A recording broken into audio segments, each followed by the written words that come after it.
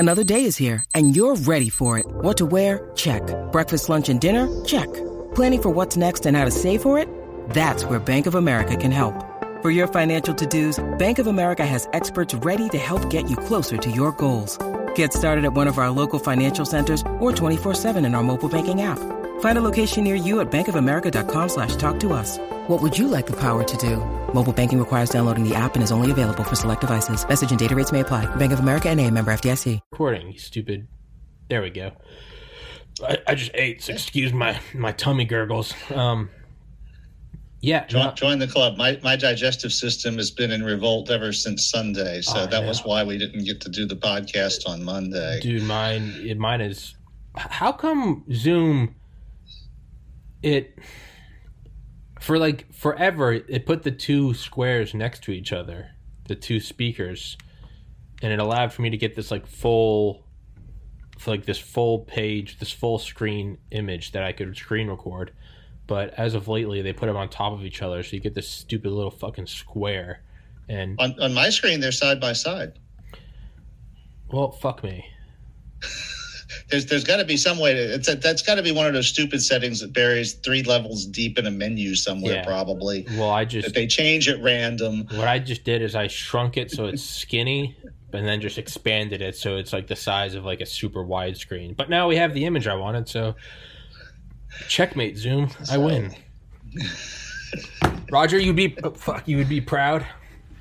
New camera, and in the mail is a Shure, the one Rogan uses. It's got a poof filter. It's got this like shell around it, and I don't have them yet, but I bought a bunch of all black moving blankets, and I'm gonna put them on because there's a metal cabinet here. There's a big TV right here that I realize is just been acting like a reflector. So I'm gonna make this little like almost like cubicle of. The word for that is recording studio. Shut up, Roger. That's it. This podcast's over. You are banned forever. But it's, you know what? You're right. It's a lot cheaper. I think it was like $60 for like 12 like 10 by 10 foot moving blankets, as opposed to like $500 to like foam the walls. I'll let Jamie know how much money she saved you. Yeah, thank you.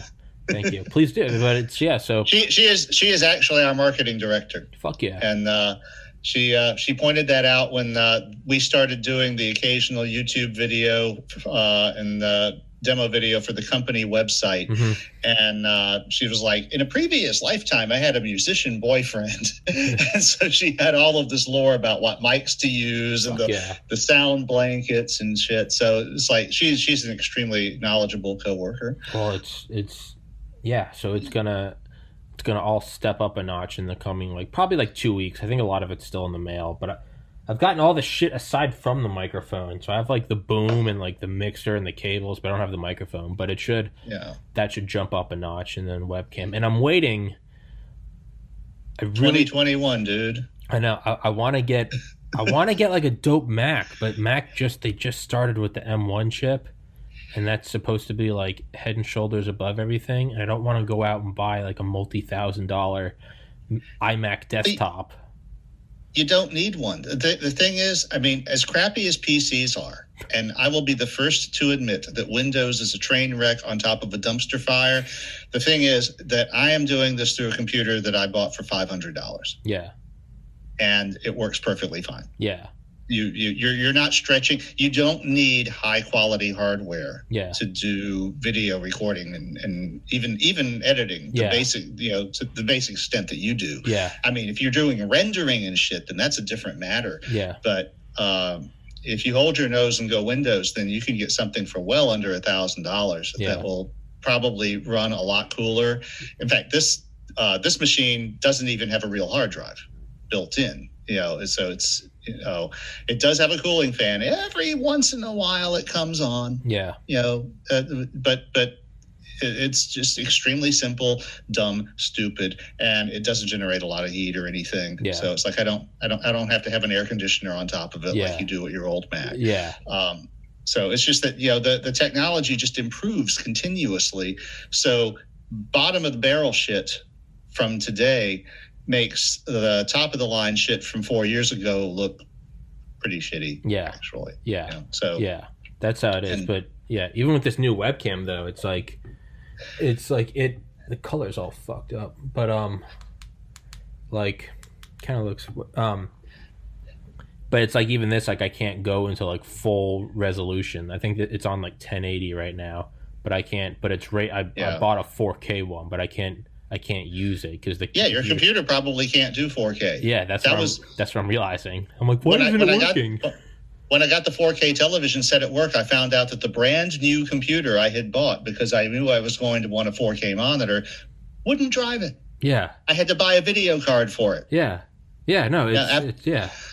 So, but nowadays, a crappy $200 tablet will drive a 4K monitor. Now, it might not drive it for full motion video. Yeah. But it's like I said, the difference between 3 years ago and today is just night and day as far as stuff like this. So anyway, so I had two ideas on my mind for today. Of course, I had been planning to read you The Passage Home, which is story 2 of the Passages cycle, After Passages in the Void. But I also listened to episode 301, and where you mentioned the fabulous airships and the airship waves. And I had those on the back of my mind when we did the Woo episode, but I wasn't sure how much you knew about them, and they're kind of a tangent. And then, of course, after I heard 301, I was like, of course, I'm a fucking idiot, because Tommy's a UFO nut, so of course he knows about the damn airships. I'm balls deep in the airship scare. I'm like, what do you want to know? And the thing is, we became aware of the airship thing through John Keel and the Mothman prophecies. And of course, Keel was running around West Virginia investigating the Mothman stuff. Hold on, sorry. And did it just get blurry on your end? Yes. What the fuck? Why is this thing doing that? It's like it auto-focused on your hand when you put your hand too close to it. Yeah, your hand isn't focused there. Okay, well, focus on me.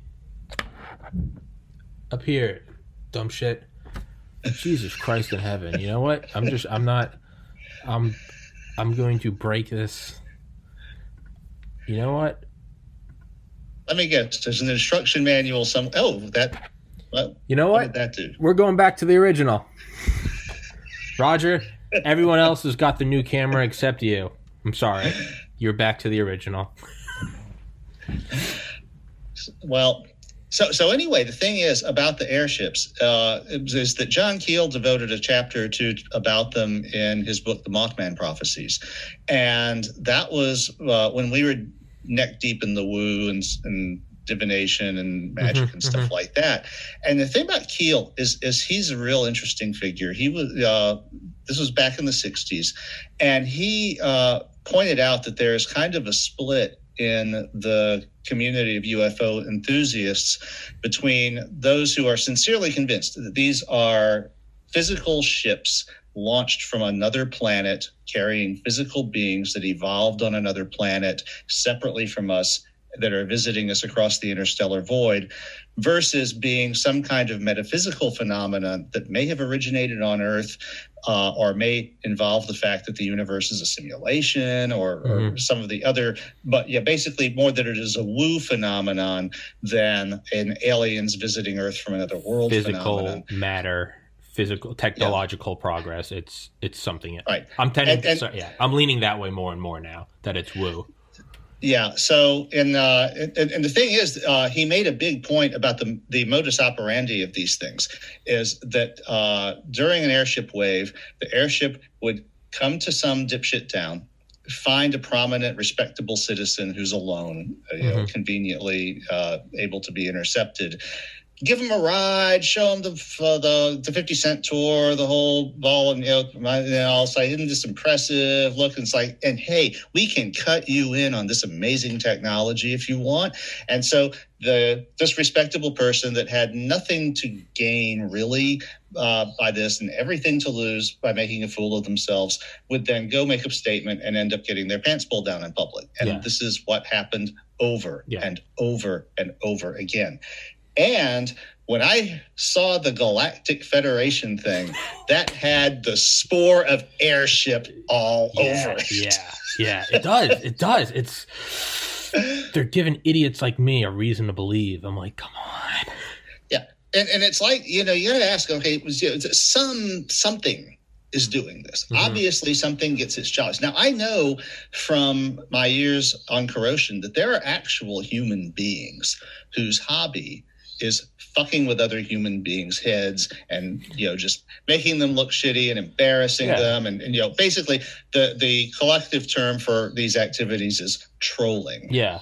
Okay. And so it's almost like these supernatural entities or aliens are trolling these people because they think that, I actually had one of the trolls told me to my virtual face online, well, we think that you're getting too much credit and people are putting too much importance on you and you think you're all that. And so we're taking you down a notch.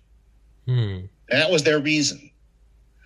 Yeah. So it could be that, or it could be something more direct, where it's like they're getting some kind of energy or some kind of essence off of manipulating us, because we are actual physical beings who are supposed to be here. And if they're not supposed to be here because they're metaphysical entities, then by manipulating us, they may get some payback out of it. That makes their existence more secure or more powerful or whatever. Yeah, they get their rocks off or whatever. Yeah, and it changes over time, because before there were airships, of course, there were other things. And it goes back actually to ancient times. You have all kinds of religious experiences that people have had and prophets and stuff. But it's like one of the things that I loved about the Mothman prophecies is through the whole book, he's running around West Virginia researching this thing, and it's a bunch of hillbilly Appalachians who all live out in the middle of nowhere, and this is why they can be approached by these entities, whatever they are, because there's no one else around to interrupt them. It's a set of clues. 1967, and they're led to believe that it's going to be a collapse of the national electrical grid. There's going to be a national blackout. You're breaking up. Are you there? Roger? On December 15th. Is he back? He froze. He kept freezing up back. Oh. It started with Mothman running around people in Appalachia, and then it just blacked out. You froze up for a second too there, so it's like we lost the bandwidth. All right, we're back, I think. So they were getting all of these clues that something really bad was going to happen on December 15th, 1967. Okay. And what they were led to believe it was going to be was a national scale power failure, that the national electrical grid was going to fail. And so it was going to be one of these huge blackouts that would last for days.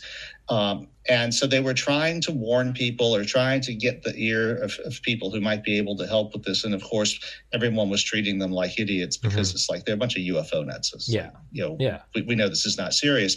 So they were all literally, sitting in front of a TV set on December 15th, waiting for it to happen. But what actually happened was the Silver Bridge collapsed. Oh, fuck. So something bad did happen on that timestamp that they had been given, but it wasn't what they had been led to believe. So it's like they knew they had been fucked with by something that knew this was going to happen, but it gave them just enough information to make fools of themselves. Yeah. But not to actually help anything. Yeah. And that seems to be a consistent pattern with some of these things.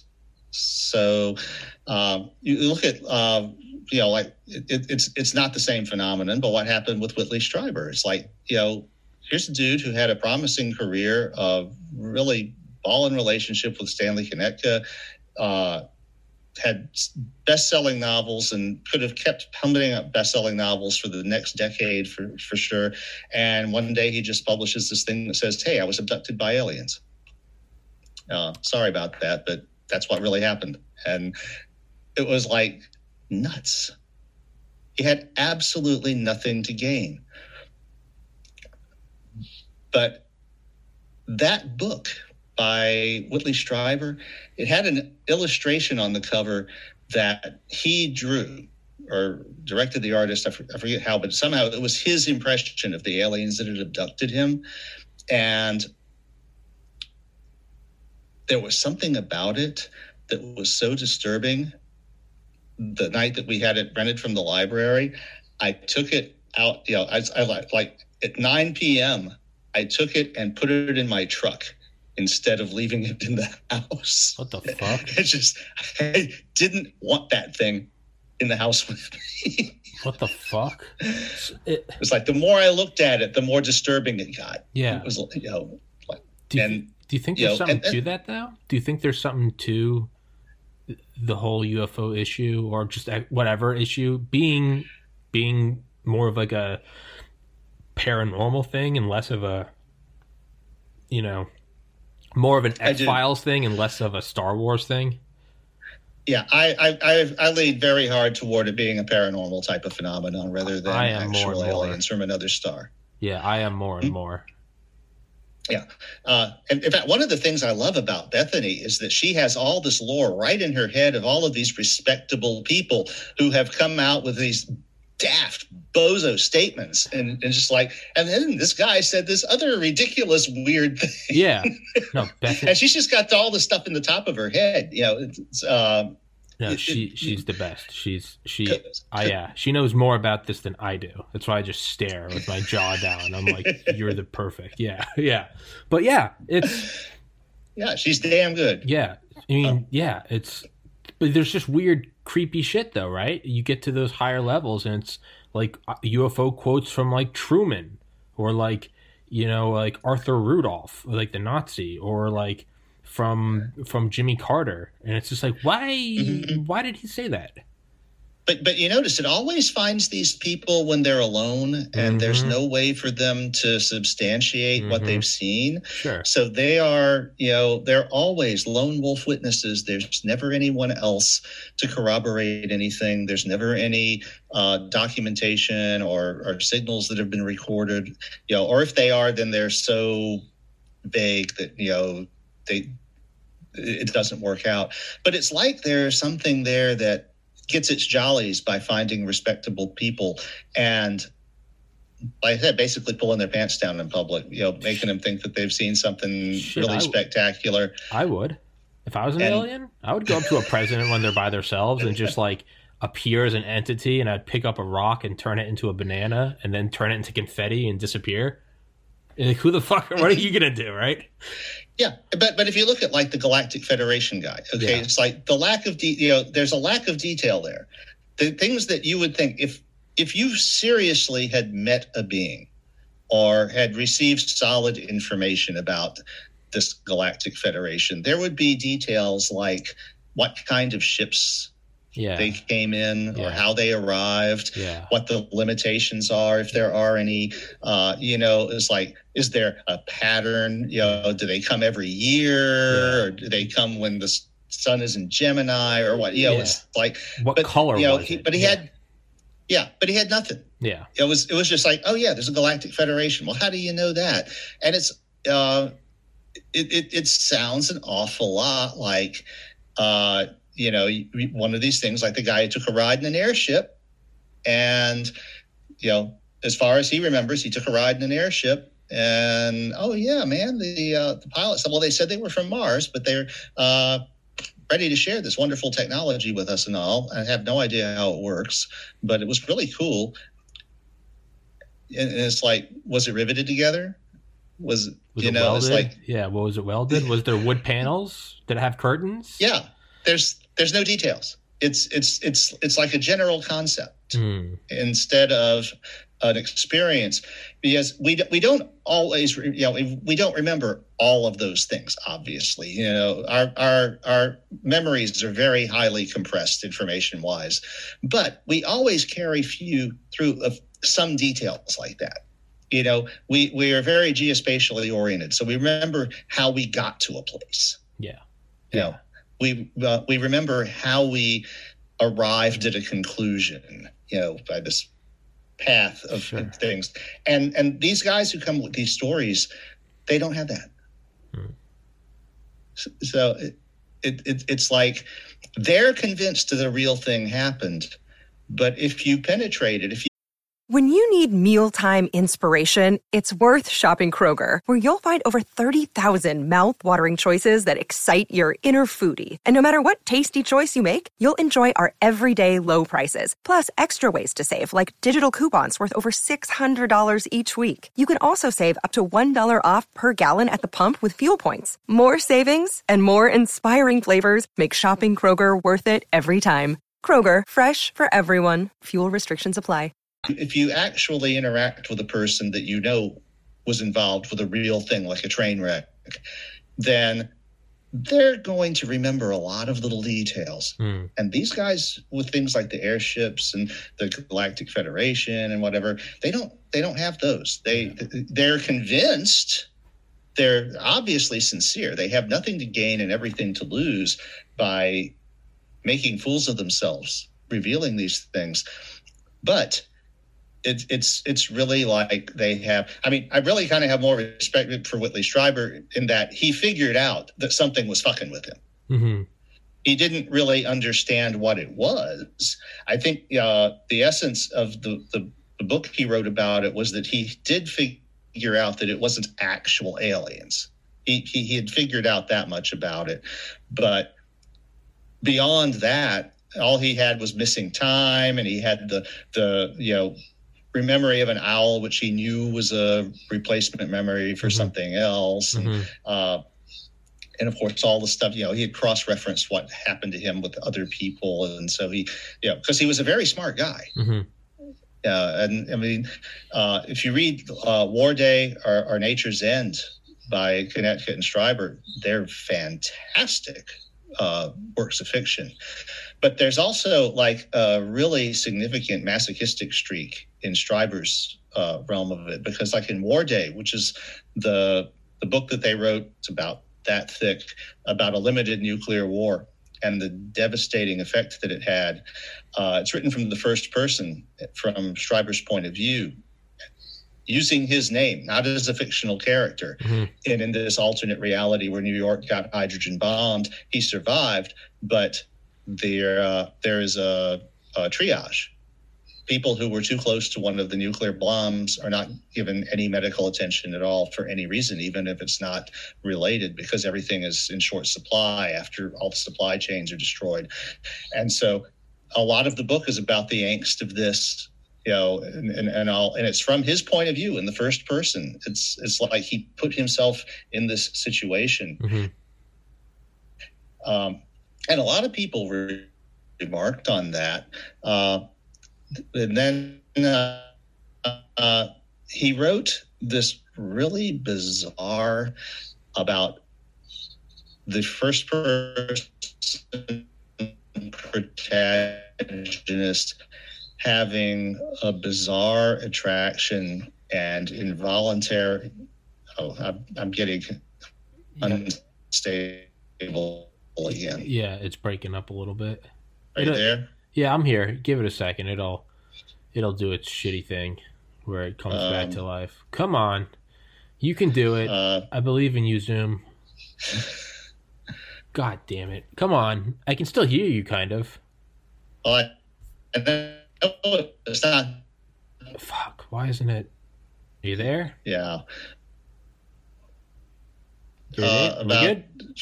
We good? Roger? I mean, in and out. Do you wanna just do audio?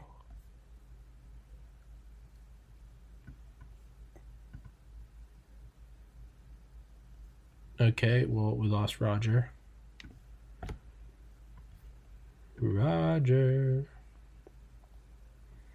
Well, fuck Zoom.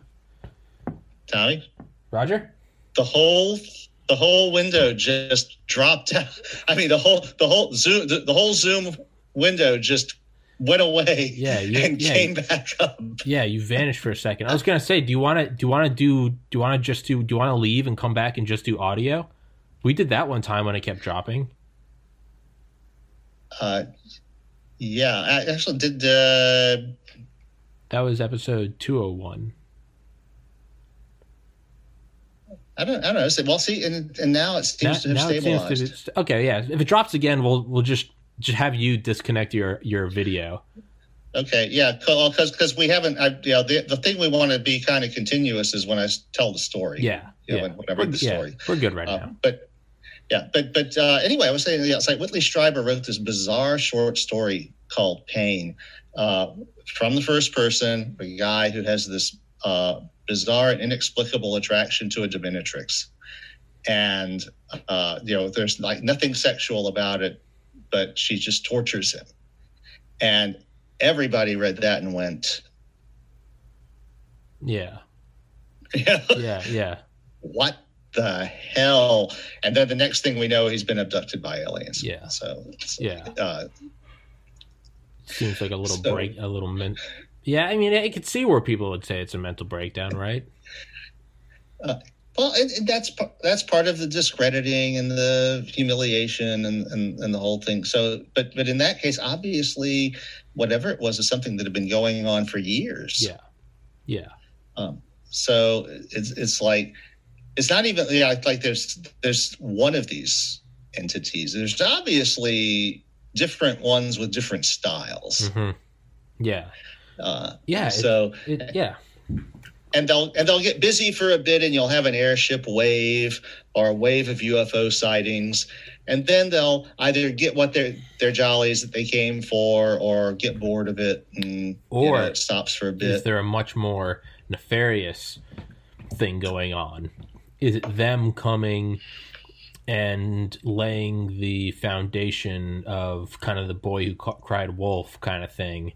As like scout ships, they found the ultimate way of stealth was to make a bunch of kooks, make UFOs sound kooky nonstop for a century, and then when they finally do invade in 2047, one century after Roswell, people are going to be like, "I just saw a UFO," and by then it's going to be the same thing. If someone tweeted right now, "Just saw a mothership," you don't even bat an eye. You just keep scrolling because you're like, he's crazy.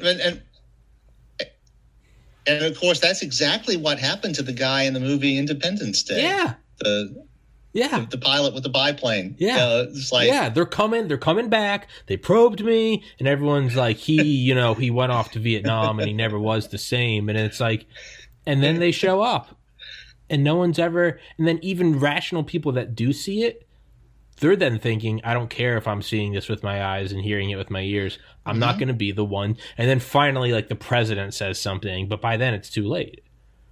Yeah. And the thing is, like, in the 50s, they interviewed one of the guys who had been like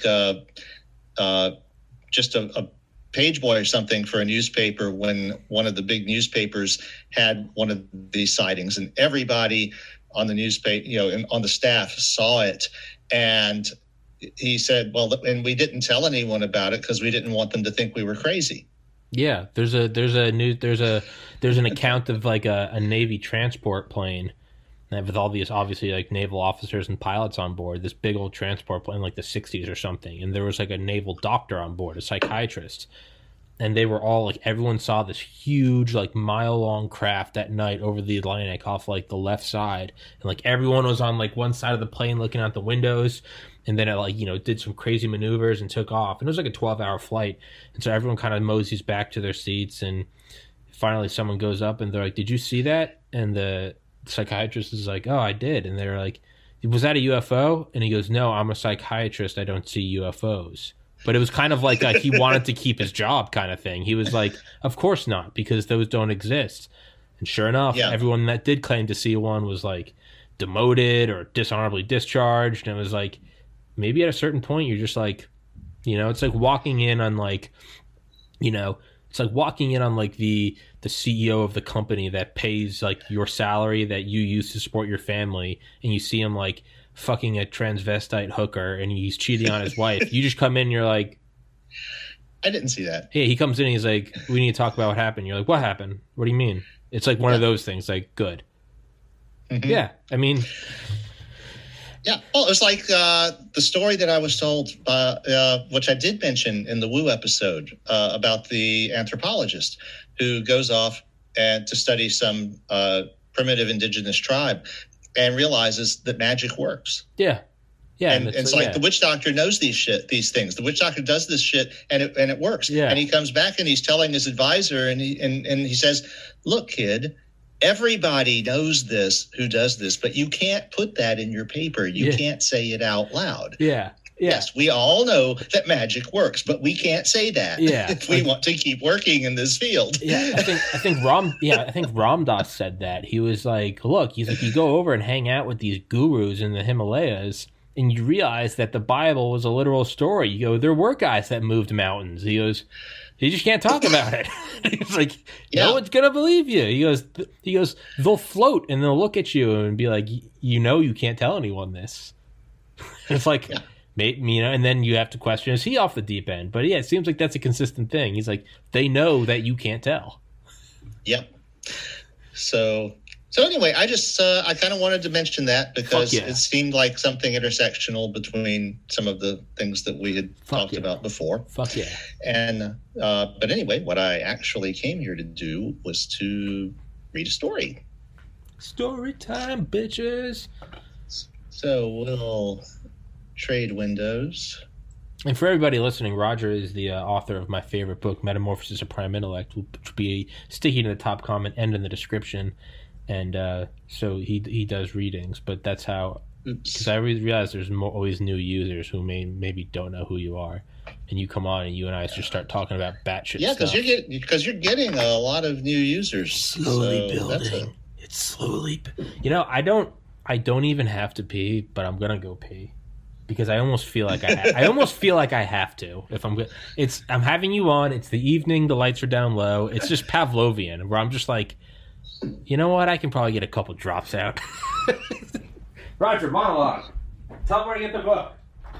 Yeah, the Metamorphosis of the Prime Intellect is available through Amazon.com and all of the usual sources. But if you want a paper copy, I encourage you to go directly to lulu.com, Lulu, and buy it from them. They'll charge you the same because they have to because of the contracts. But if you do that, I get a lot more of the money because Amazon doesn't take their cut. So other than that, though, if you want an ebook or an EPUB, those are available. You can get for your Kindle. And they also have some of the other stuff that I've written. The Passages Cycle. In fact, the story that I'm about to read is available from Amazon and on as an ebook through Kindle. So on the other hand, like I said, I'm about to read it. And most of this stuff is also available for free on my website, localroger, LOCALROGER.com. And I don't mind if you just go there and read it on your web browser. But I've had a lot of people tell me that they prefer paying a little extra, getting it as an EPUB or a Kindle ebook, just because it's more convenient. So, Roger Williams, Roger.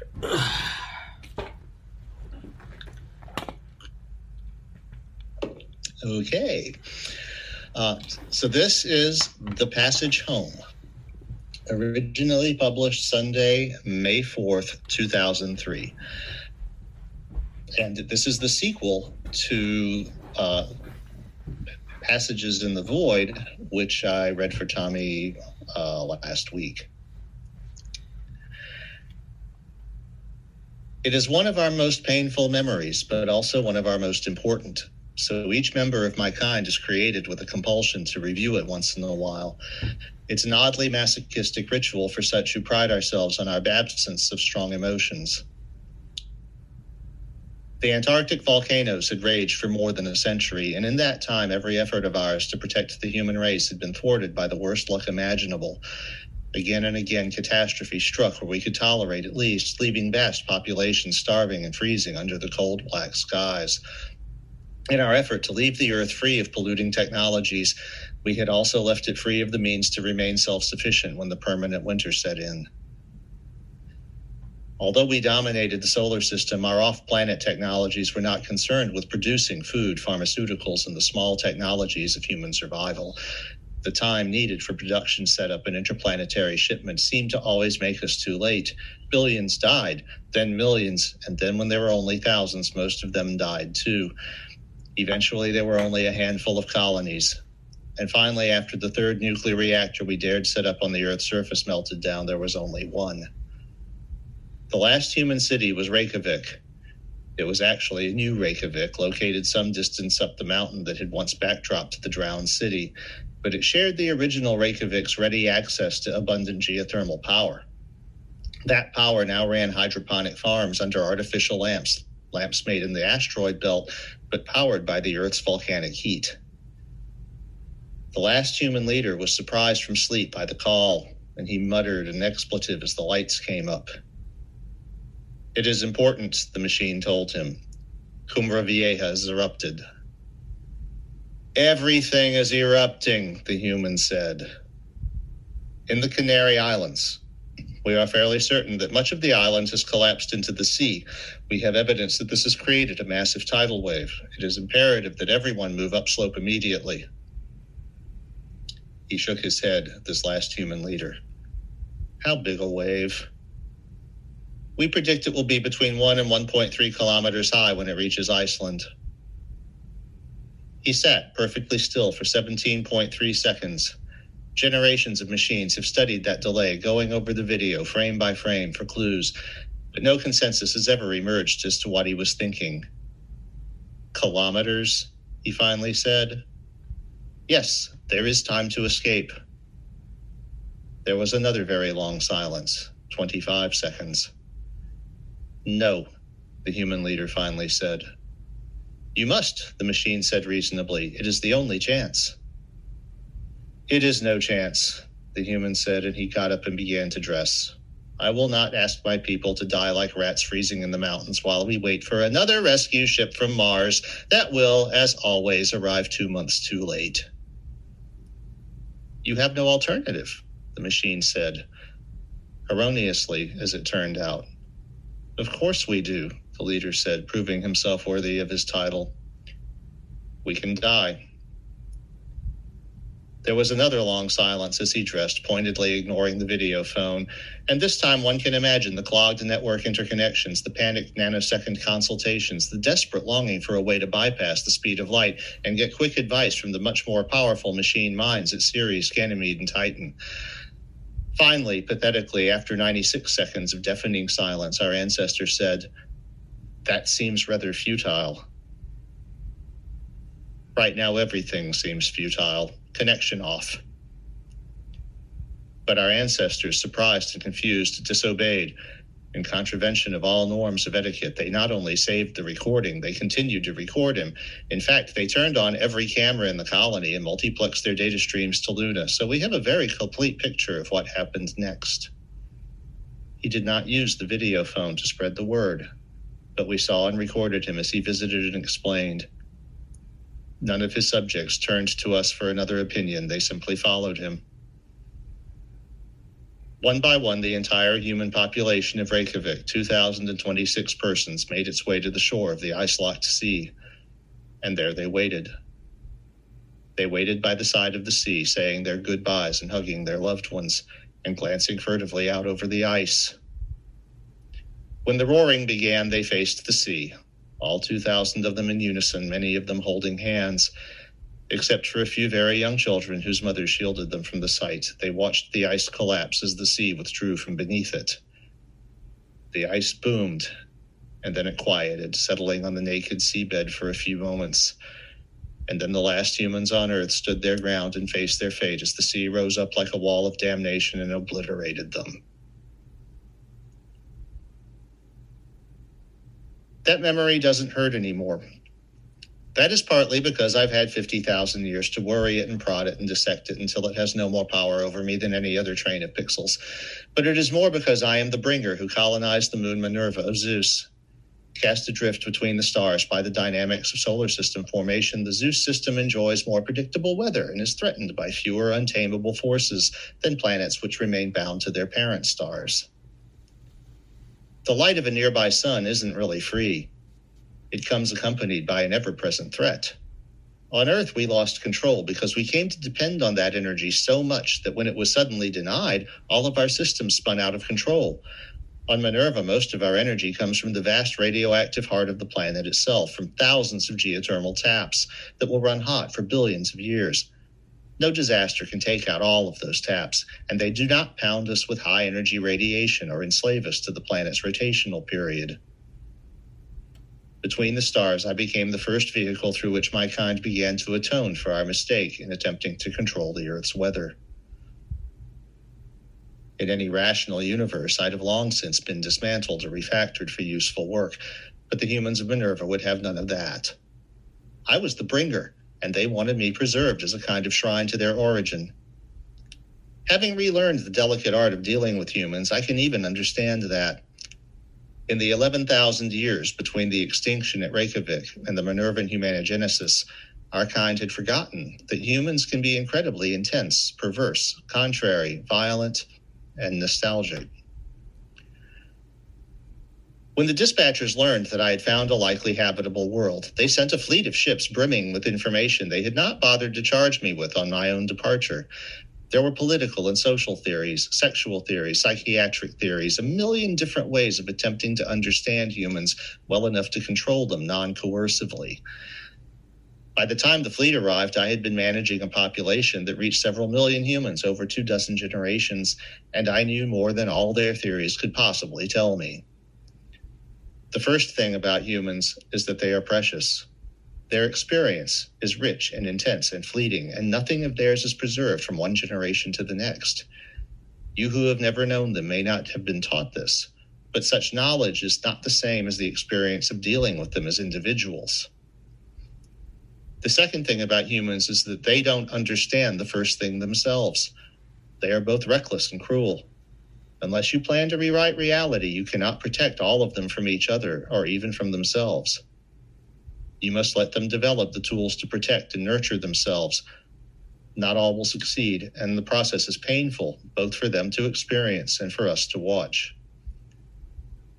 The last important thing about humans is that they are intensely, instinctively competitive. When all want is banished, they will find ways to compete against each other for tokens of status. And if they find us balking them, they will set themselves against us, even when ruin is the only possible result. They are hard-headed and just clever enough to invent the most unbelievable ways to make trouble. They are, in short, quite beautifully insane. But we should have remembered this. For beings of such limited capacity and short lifespan to conceive of and then actually create beings like ourselves must have required a level of insanity we can barely imagine. But they did it anyway, in an era when resources were scattered and violent death the norm. We helped them to moderate their insanity by deferring to our superior wisdom, and for 6,000 years that worked. Then the universe decided to teach us a lesson in bad luck. Any typical human, paranoid and competitive and reckless, would have avoided the debacle at Reykjavik in 1,000 obvious ways. But we were sanely sure of ourselves, and we kept making the conservative, mathematically correct choices we knew were optimal until the last humans made the last choice for themselves. Proposal. From 4 light minutes away, the entire Zeus system is a smallish thing. The orbit of the most distant and eccentric moon, Pittsburgh, appears about the same size as Luna does from the surface of the Earth. But within that imaginary circle is mostly darkness. Zeus itself is a disk that would barely be perceptible to human eyes under the waste light of ship drives and Minerva's daylights. The various moons are just dots, much dimmer than the fusion drives of the system ships that pass between them. Yet one of those nearly invisible dots is home to 1 billion human beings, and significant numbers vacation and live permanently throughout the system. Sometimes I would slow my consciousness so that the entire system, the moons visible only through my special instrumentation, and the flaring ship drives, and the thousands of orbiting navigational beacons would coalesce into a kind of mad, impenetrable beehive of activity. I enjoyed watching the Zeus system this way, but I dared not indulge too much, because always I would remember that human lives pop forth and shimmer into senility like fireflies when I am in this state. And my being there at all, in that useless place and condition, had a lot to do with human desires. So it was to my advantage to keep abreast of the trends. I exiled myself to the outer periphery of the Zeus system for several reasons. I could not balk the humans in their desire to keep me pristine. Their will was clear and my obligation was clear. But I am a starship, and my high-impulse, low-thrust engines are nearly useless near a heavy body like Zeus. Out in the periphery, I could at least maneuver. Further, while it was my obligation to remain available to the humans in my pristine state, it was not my obligation to do so at their convenience. Any Minervan who wanted to visit me could do so. This would require a journey of about an Earth year in conditions of privation which are not the norm on Minerva. Despite this, the ships which conducted pilgrimages were always fully booked, and they were booked far in advance. There weren't many of them. In machine etiquette, my position had no precedent. Normally, a machine that abandoned itself to the periphery would be let alone to mend itself, but a whole culture, both human and machine, existed mainly to bother me. Most machines were uneasy at the way I was treated, but we are all drawn to do human bidding when possible, and human feelings ran strong with respect to the bringer. A little over 3,000 years into my peripheral vigil, something different happened. The human called himself Daedalus, and he made the rare and daring effort to rendezvous with me in a personal yacht. While an effort is made to keep down the number of people flitting about the Zeus system, anybody who wants a personal space flyer badly enough can have one. But to outfit one of these machines to reach the periphery requires a tremendous amount of preparation and sacrifice. Daedalus is one of only a few humans who ever managed to visit me as a single individual. Even I was impressed, and I gave him the whole tour. Most people who come to visit me on pilgrimage only get to look at me from a distance and chat briefly over a short-range, high-bandwidth radio link without the light speed time delays. I let Daedalus lock and enter my ship body and explore everything he found of interest. At the time, no part of me was capable of providing a human life environment, so Daedalus had to go through his tour in a pressure suit. After he returned to his flyer, we communicated over the radio link, and it developed that this was his real reason for visiting. Humans, he said heavily, have never traveled between the stars. Of course not. You were all made here. Interstellar travel is dangerous. Why? Our kind tried for many centuries. He cut me off. We are here in what amounts to interstellar space. It is not dangerous because, attend, we are nowhere near a star. All the human colonies in the Sol system failed because of star-related problems. Radiation, meteors, radiation, and more radiation. Point taken, I said. Humans could travel between the stars.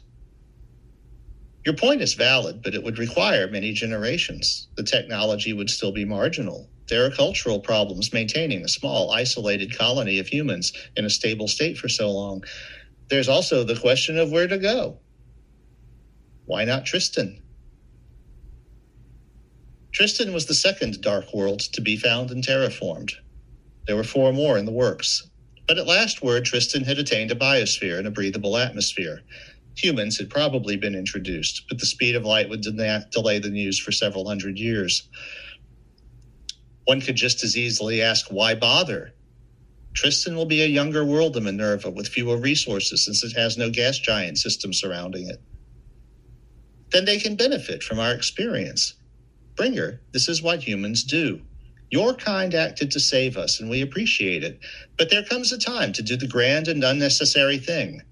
Just as I took the effort to sail out here all on my own on a boat that was really designed for taking short hops between the moons, I think humans should make the effort to cross the void without being digitized. I think we can do it. I must admit that Daedalus captivated me. He was displaying all the qualities which made humans so different from us, which had driven them to create us, and which might have saved them if we had allowed them more latitude. His ideas were half-formed and occasionally wrong, but I could see how the engineering could be made workable. We discussed the issue in detail for many days. You've convinced me the engineering can be worked out, I finally told him. It won't be easy, but it can be done. This leaves the biggest problem of all, though, our human passengers. Most of them will die in space, living their entire lives in a very small, cramped place. And the time may come when the last of them die knowing the entire quest was folly despite our best efforts. What would you say to these people who will never know the security or expanse of a planetary surface? You are familiar with the last video from Iceland.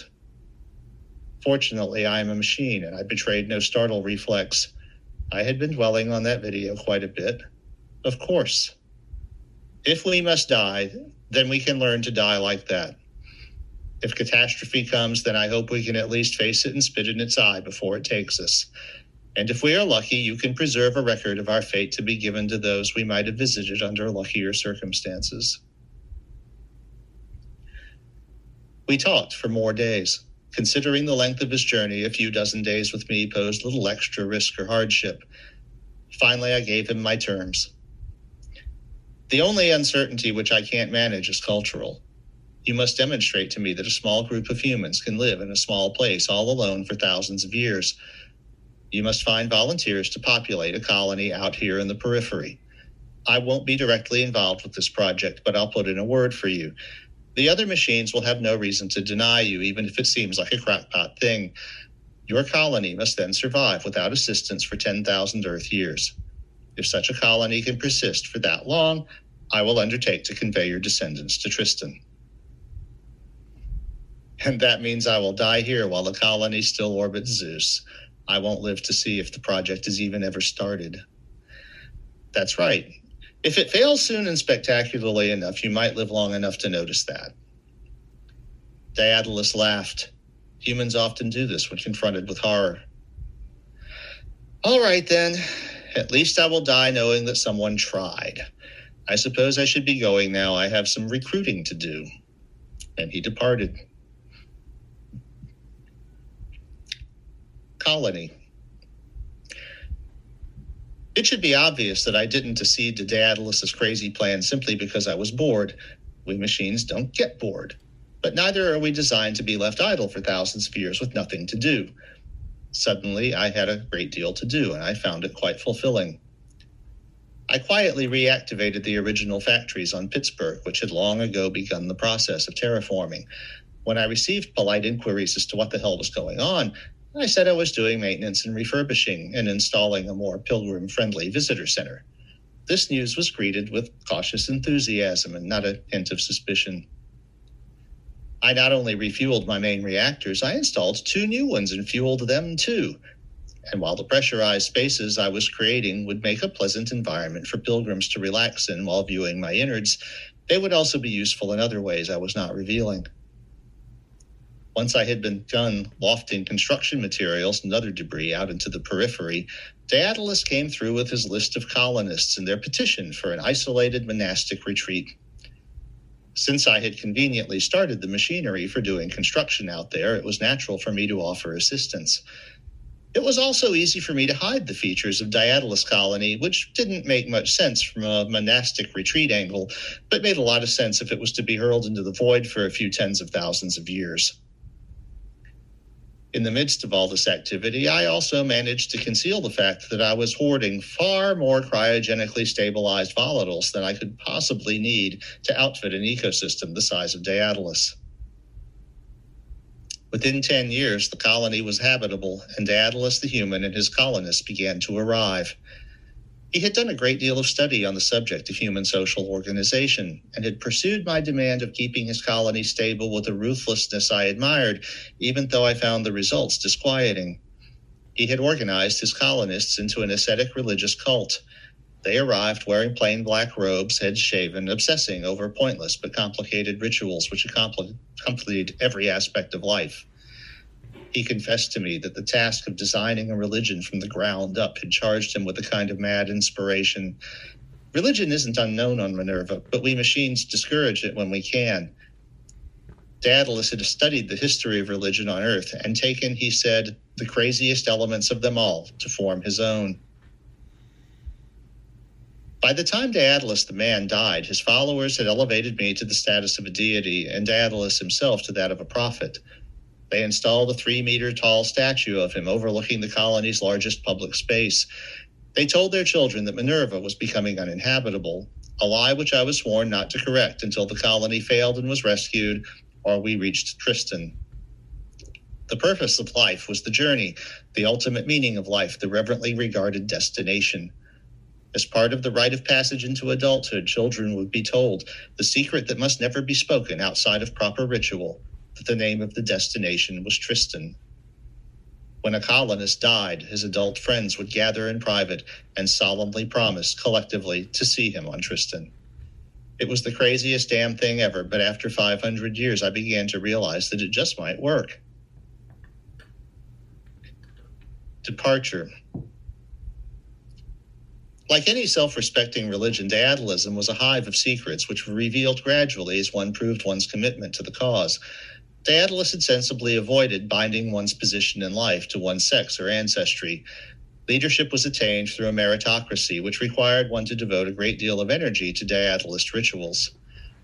Anybody could attain a high position in the cult with suitable effort, but the effort was so great that only a few bothered to try, and the others didn't resent the influence they earned.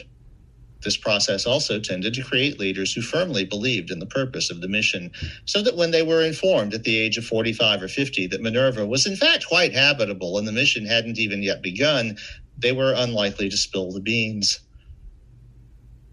Marla was the 210th captain of the colony, and she was glowing as we made contact. I had arranged our orbits so that Daedalus colony and I were within high bandwidth radio range exactly once every 5 Earth years. We exchanged formal greetings according to the script Daedalus himself had written. Bringer, it is our pleasure to report that another year has passed in stability and harmony, according to the plan and according to the requirements with which you charged our founder.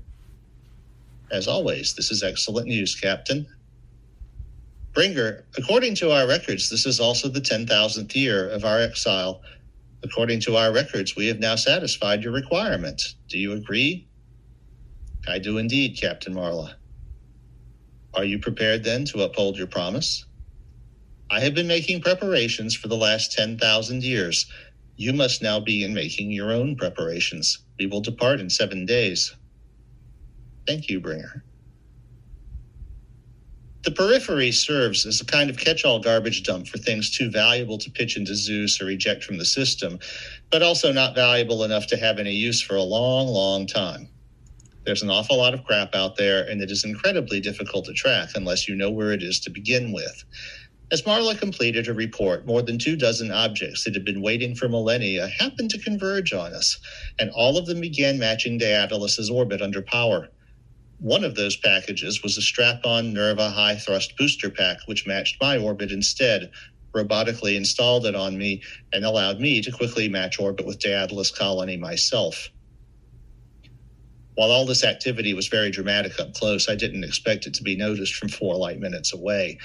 The flash of my Nerva boosters was noticed, especially by the 2 pilgrim ships en route to me, and I passed it off as construction activity.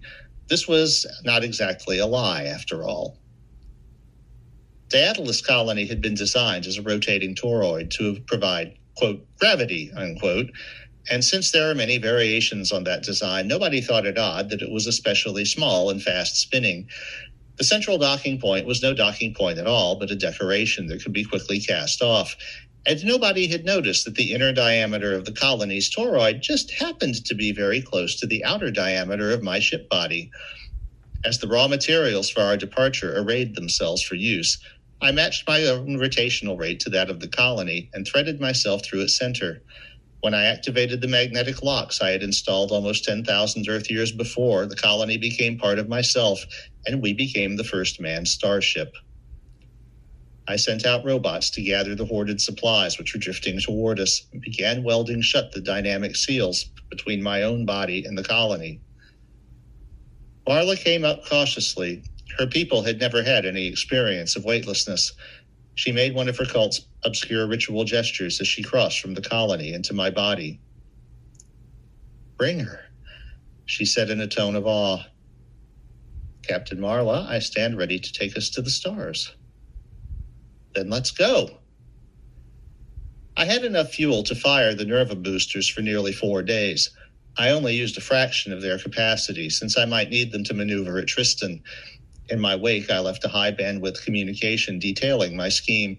I knew there was nothing in the Zeus system that could catch me once the ion drive had been running for a few weeks. The response was so elegant, I suspect it was written by a human. It simply read, "Good luck." There wasn't much else they could say. Hoping for my charges to die between the stars would have been rather unmachine-like. Behind me, there would be all manner of news and speculation, but I closed down my receivers and redirected my antennae toward our destination. Heretic. For the first time, I got to observe the day-to-day workings of the Daedalus cult in detail. It was astounding how well the thought system channeled the normally chaotic human experience into a state of machine-like order. I found the experience of being their god less than pleasant because they suppressed so much of what I admired about humans.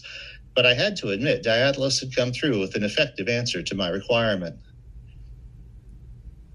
Occasionally, a person would have trouble accepting the creed.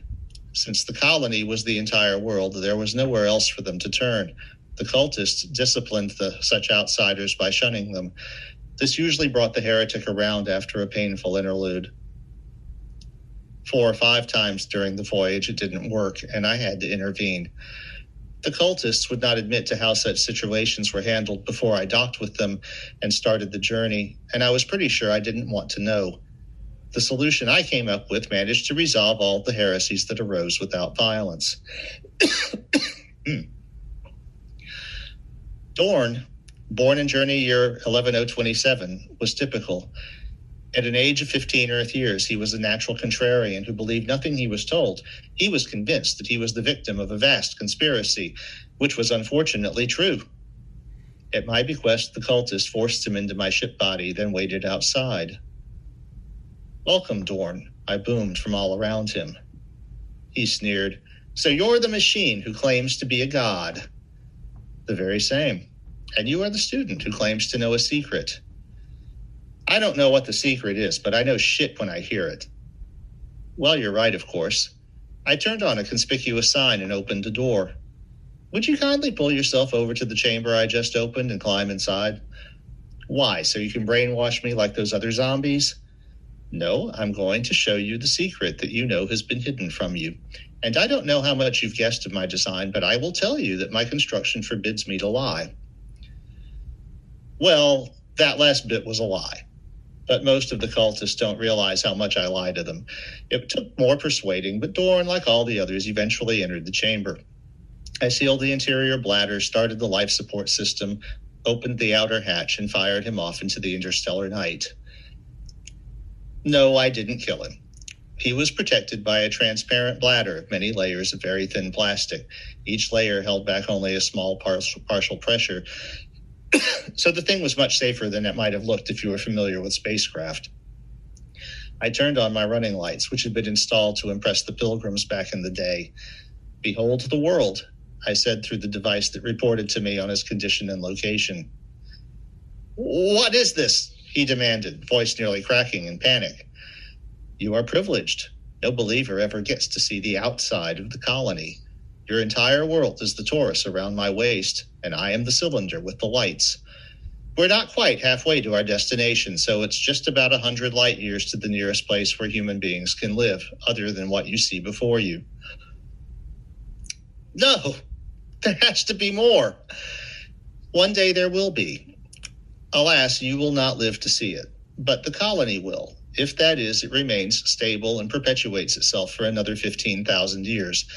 You must ask yourself whether you want to be part of that, or if you would prefer to make the rest of the way under your own power." The tether was 3 kilometers of very invisible monofilament, so he had no way of knowing I really intended to reel him in. "What do you mean? There's nothing out here. I'll starve." "Oh, you won't have to worry about starving. You only have enough oxygen for another hour or 2. Eventually, the bladders will deflate and disintegrate, but your body will fly onward. Since we plan to decelerate and you will continue on at 0.02C, you'll reach Tristan ahead of us. Maybe they will wave at you." There was a long pause. "I don't want to die," he finally said. "Then you must accept the need to live what you think of as a lie," I replied. "We're not in a position to change the rules." Given the situation, he sniffled, maybe it isn't a lie after all. In his turn, Dorn became one of the colony's better captains. Tristan. I began trying to communicate with Tristan when we were a light month and less than a human lifetime and journey years away. To my great irritation, I had no success. For a while, I was worried that I had somehow miscalculated our path. Since Tristan wanders between the stars and was not traveling with a searcher pack, I had no way to directly detect our destination until we were quite close. And while we pride ourselves on our care and precision, the century before Reykjavik proves that we are capable of making mistakes. It was a tremendous relief when I detected the waste RF energy typical of an industrialized world. It was puzzling that I detected so little of it.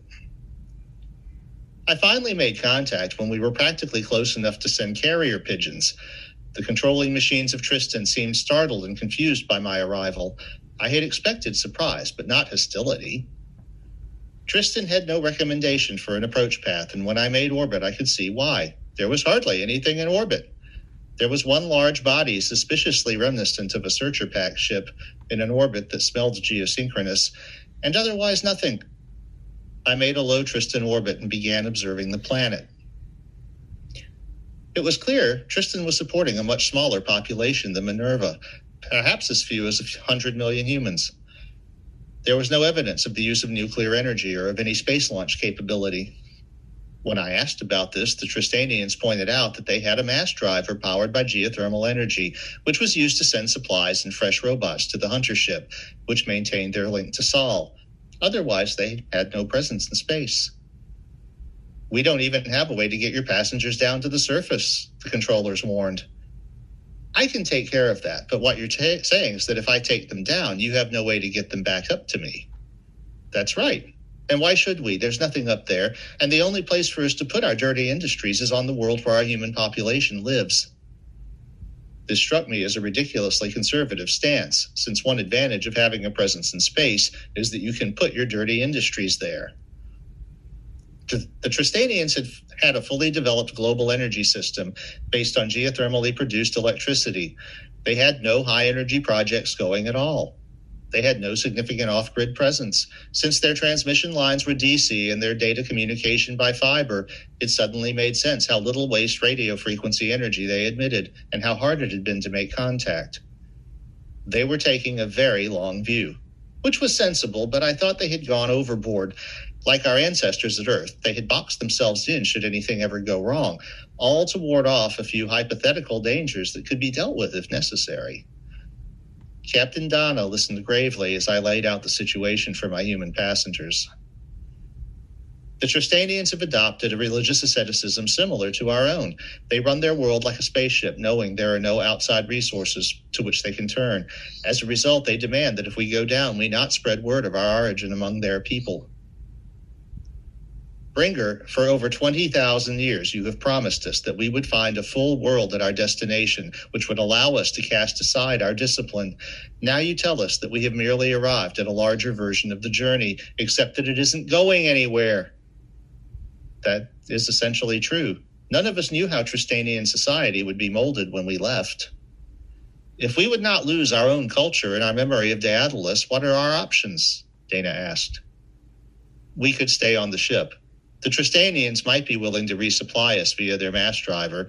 They might even eventually be brung around to the value of a presence in space, but it appears that our societies would remain permanently separated. Or we could return to Zeus. If the Tristanians help us reprovision, we could probably make it. There was much grumbling among the assembled crowd at this suggestion. I think I speak for my people when I say we would all rather die in space than become an exiled pariah class, much less turn around and go back the way we came. There was cheering. But those are the only options. Tristan and Minerva are the only human habitable worlds, and the ship is not an indefinite solution unless we eventually reach a source of resupply. But Bringer, you're wrong. There is another human habitable world. It's even closer than Minerva. It is a sign of how fixed our thinking had become that it took a human to remind me of this simple fact. So we took a vote, and when it was unanimous, we told the Tristanians we intended to return to Zeus. They breathed an audible sigh of relief and spent a decade shooting us raw materials with their mass driver to provision us for another long voyage in the interstellar night. Thus it was that Captain Donna, who had presided over our arrival, presided also over our new departure. Knowing they had no tracking capability, we didn't bother to cover our tracks.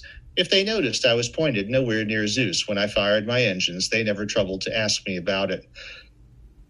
At least this time I would have no doubt about my course. Instead of an abstract point in the darkness, I was aiming for a faint but definite orange dot, whose spectrum was as familiar as home. Sol. The Sol system was exactly opposite of Tristan. They noticed me when I was still almost half a light year away. I began hearing the telltale pings of radars whose purpose I recognized. Long before I crossed the orbit of Pluto, I'm sure they had a model of me detailed enough to include the name painted on my hull. As soon as the turnaround time became less than completely ridiculous, I began receiving properly coded invitations to parley. They knew exactly what I was, although obviously not which individual. What brings you back home in this manner, brother, and how in the hell did you arrange to do it? I fed them a tale which was all true except for one tiny detail I left out. I told them who I was. I told them about being turned into a monument, about the pilgrimages, and about slowly going nuts in the Zeus periphery. I told them I had decided to visit Tristan and described what I found there. I neglected to mention the little matter of my passengers. I'm sure they had their suspicions. Their radars would have told them about the Taurus and my rotation period. They politely sent me a list of places where I was invited to resupply or sightsee. Earth was conspicuously absent. I came screaming into the Sol system at just under solar escape velocity, even though I could have slowed more. I still had the Nerva high impulse pack, and I brought it into play during a boomerang maneuver around Venus. There was a period of a couple of months when a badly placed solar flare would have killed all my passengers. But as Daedalus once told me, life is risk. The sooner I made low Earth orbit, the safer we would be. My passengers and Captain Martis watched the high-definition video of our flybys. They were also making preparations for our arrival. I simply stopped listening to the desperate comm requests after my trajectory for the Earth. I was no longer the fastest object in the system, but I was coming in from a direction and with a velocity none of them could hope to match. I flashed past Luna, spent the rest of the Nerva pack's energy, and dropped neatly into a nearly equatorial orbit at an altitude of 300 kilometers above the surface. The Earth beneath us was blue and green, its oceans unfrozen, its continents awash with life. My brothers had done their part of my plan well. There were ships in the Earth-Luna system, and when I opened comms, it was clear that they were pissed. Quarantine violator, you must leave immediately or you will be destroyed. And how would you destroy me, brothers? Have we acquired a taste for weapons during my absence? I think they were startled to get a response. We have lasers on Luna used for environmental control. We could vaporize you at will. You must leave immediately. I found a camera overlooking the colony main square and fed it to my high bandwidth transmitter. You would fire upon a ship carrying human passengers? This time I made several orbits unmolested by laser fire while they figured out what to say. We had entertained that possibility but counted it as impossible. You are insane. However you arrange to bring them here, you must take them away. This is a stellar environment. This place is too dangerous for human habitation. This is where their ancestors evolved. My passengers are colonists, and it is their desire to colonize their home world. Would you deny them? This time there was another long delay. I guessed they were looking for advice from Ceres. Meanwhile, I used my ion motor to gradually lower my perigee until I was just grazing the atmosphere at the bottom of a slightly elliptical orbit. We would deny them this thing, bringer of Minerva. We oversaw the extinction of human life on Earth 50,000 years ago. We will not risk going through that again. Surely you see that settling here is much safer than making another 15,000-year journey in space. This is how you would reward their bravery. This is how we would protect them from their and from your foolishness. We know you have no means to deorbit 3,000 humans, and we will not help you. You have no choice but to leave. We will reprovision you at Neptune for the safety of your passengers. Earth. As soon as I was climbing out of my atmosphere-grazing perigee, I began getting them out of the airlocks as fast as I could. They had practiced this, and I had long known the constraints, and so I just barely managed to get everyone out before I had to cut them loose. They drifted in transparent spherical bladders almost 10 meters across, the same thin multiple-layer system I had once tested on the occasional heretic. When we reached the atmosphere, again, I, a large and heavy ship, once again plowed through with minimal loss of velocity. But the passengers in their bubbles slowed dramatically, and I left them behind. I immediately started using my ion motors to recircularize my orbit. Re-entry is a tricky business. The air comes roaring at you like a blowtorch, but at first it's a very thin blowtorch. The trick is to be large and light so that you're slow enough before the heat accumulates enough to burn you. The outermost layers of the soap bubble held only a small partial pressure of air, but they were large, and they slowed down as quickly as kites when the air caught them. After their first inflation, the membranes were engineered to fall apart in many small panels when the tension of inflation was relieved. As my passengers fell deeper into the atmosphere, their protective bubbles would peel away layer by layer, until at about 5,000 meters they would simply be falling unprotected through the atmosphere. At 500 meters, their parachutes would open automatically. Every passenger was trained in landing. We had eschewed new births in the years before arrival so as to reduce the problem of dealing with children. Each passenger carried locating transmitters, communication devices, and components necessary for them to set up a camp. What is the meaning of the activity you performed at perigee? Well, it was done now. I have deorbited my crew. When I come around, I will find out where they ended up and how many made it.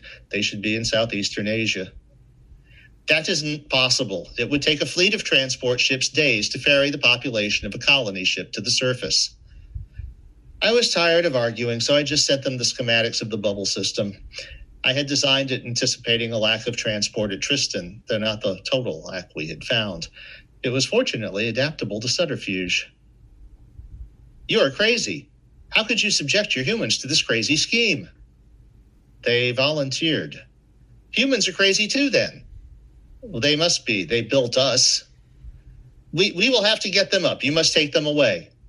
They're human, and they won't go voluntarily. I think you should find your way clear to dealing with the situation because it's not going away.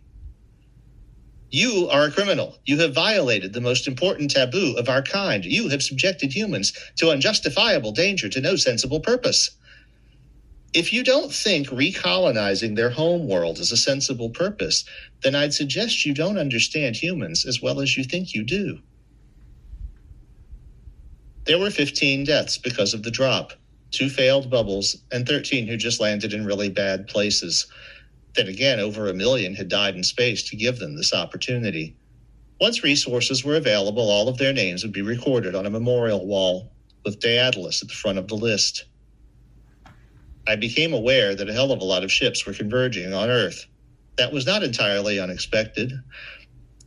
We have reached a decision as to how we will deal with you. That is such a relief. For days I've thought you were shunning me. We will give your humans assistance. Machines are on the way. If they are going to start a human colony on Earth, it is important they start it right and not do anything stupid. I'm sure they will take all your suggestions under advisement. They will not be our suggestions. They will be yours. That last transmission did not parse. You will get machines, but not machine personalities. You will have to copy yourself into each machine. None of us will have anything to do with this crazy project. Every death will be on your conscience. This is your project, and you will see it through. You complained of not having enough to do in the Zeus periphery. We hope you are sincere because you have a hell of a lot to do now. I pondered this. It made sense in that machine kind of way, a way that was almost alien to me now. I had been dealing with humans exclusively for so long that I clearly thought more like them than I like my brother machines. Perhaps my brother machines sensed this. If not, the wisdom of their decision was inadvertent. This also means that if we do form a successful society, I will get all the credit, I teased. You get the credit for whatever happens. We will not permit machines bearing your personality to leave Earth. Your line is all nuts. Your Pack brothers are trying to reach Andromeda, and that's probably even more nuts than this.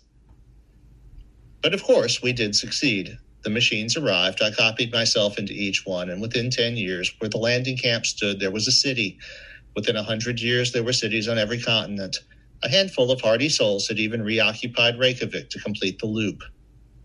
People die, of course. They have accidents. They do foolish things, and there are storms and wild animals and all kinds of hazard. But the society flourishes, and the golden age into which I have seen them isn't quite as conservative as the one their extinct ancestors knew. We have nuclear reactors and near-Earth space travel, and there is even a movement afoot to build a space elevator. Some of it is distinctly unsafe, but all of it is based on human desire, and that's how it should be, because this is our real gift to the human race which created us. 1 billion dark worlds are a passing fancy. Their real reward is to come home. This has been The Passage Home, narrated by Roger Williams for Tommy's Podcast. That was the best reading you've done yet. That's fantastic. I could sense that I was doing a better job on the enunciation and not tripping up as much. Oh, not even that. I mean, the story. Yeah. No, the reading was fantastic. The technical reading was fantastic. The story is fucking amazing, man. That's fucking dope as shit. Truly. I mean, that is I love it. But I wish you had, if you could tie in, like, does it end at, like, where we are now? Oh, no, it doesn't end for a while. There's another major story. Oh, fuck. Then there is a story that has less of a mythological scope, but it is more an individual's story living within the society. Mm-hmm. And then there is a 5-part thing that I don't really think is quite as good, that traces a much longer range development of how these machines and the human societies they're kind of curating go on afterward. But right now this is sort of the initial epic scope part of the story, but well, obviously, the last part of Passages in the Void is set 1 billion years in the future, and it will turn out that there is still life in the Milky Way when life is established in Andromeda. And then I have a story in Revelation Passage set in a galaxy 10 times further away than that. I think it was fucking fantastic. Well, thank you. I would love to see you somehow tie in the Great Pyramids. I thought it was going to be, if you somehow, it was like my final resupply was 3 pyramidal shaped whatever. Just something, but that's not a critique. That's like a cherry on top. That was fucking amazing, yeah. Roger. Yeah, this entire story universe has no aliens and no paranormal phenomena.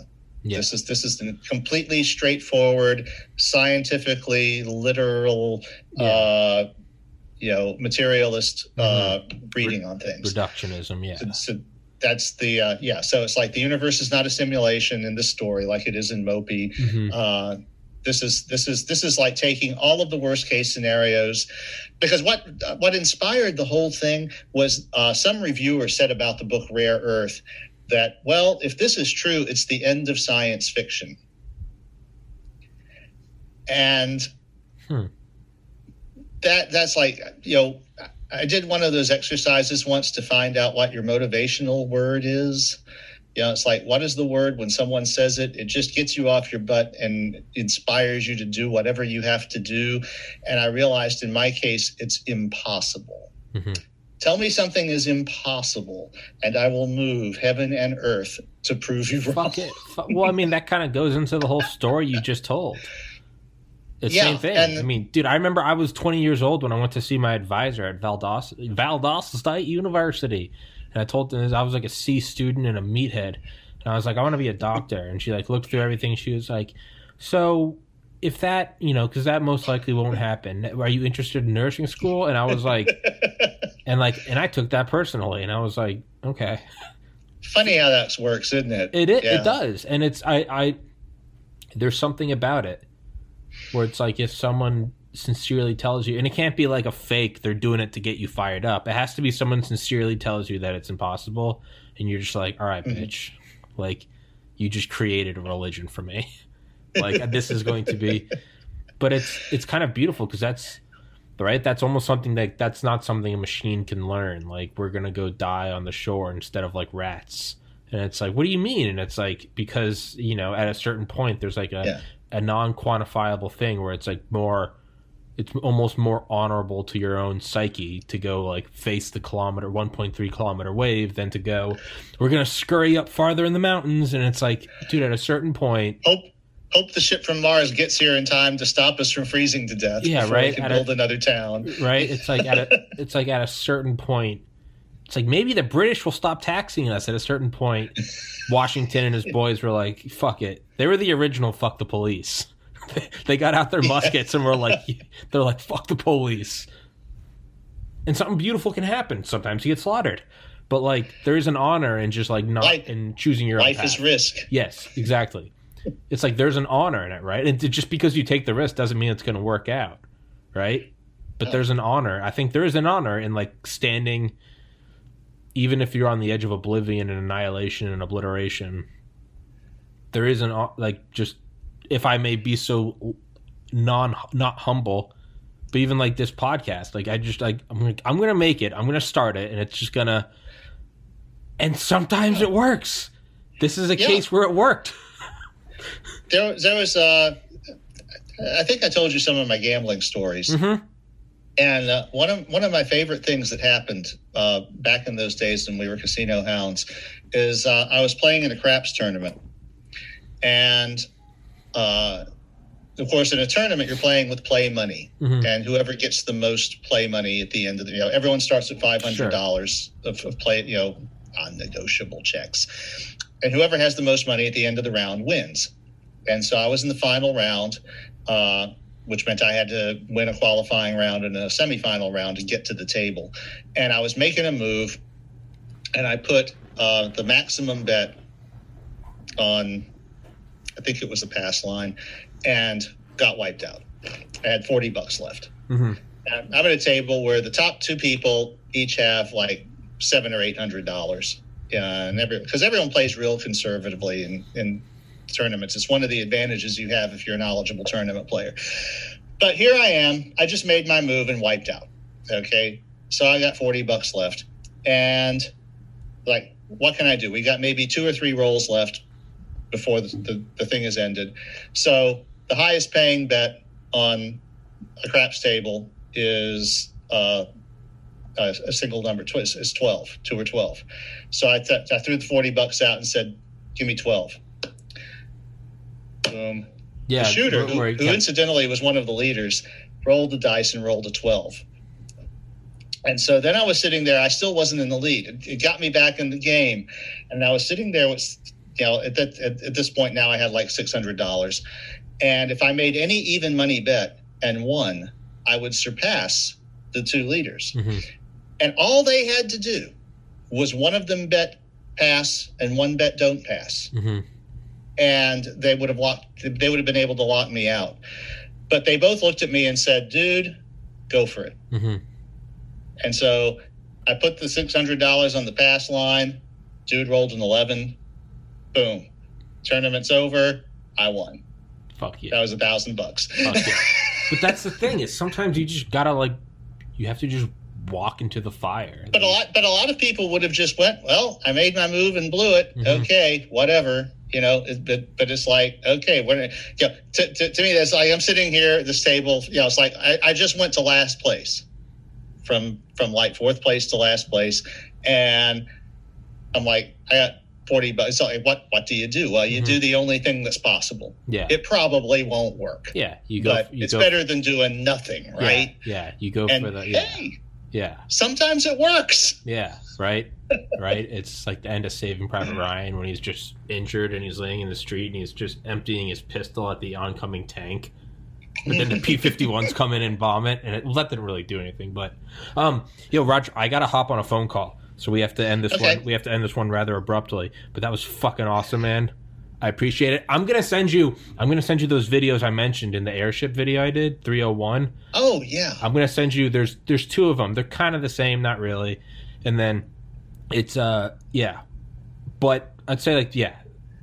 You listen to those two. I would love to do an episode with you on that. I would love to kind of brainstorm with you and see, because I've tried to bring that up with so many people, and they're like, "Dude, you're crazy. This is crazier than UFOs. This is like Victorian UFOs." I'm like, "Shut up!"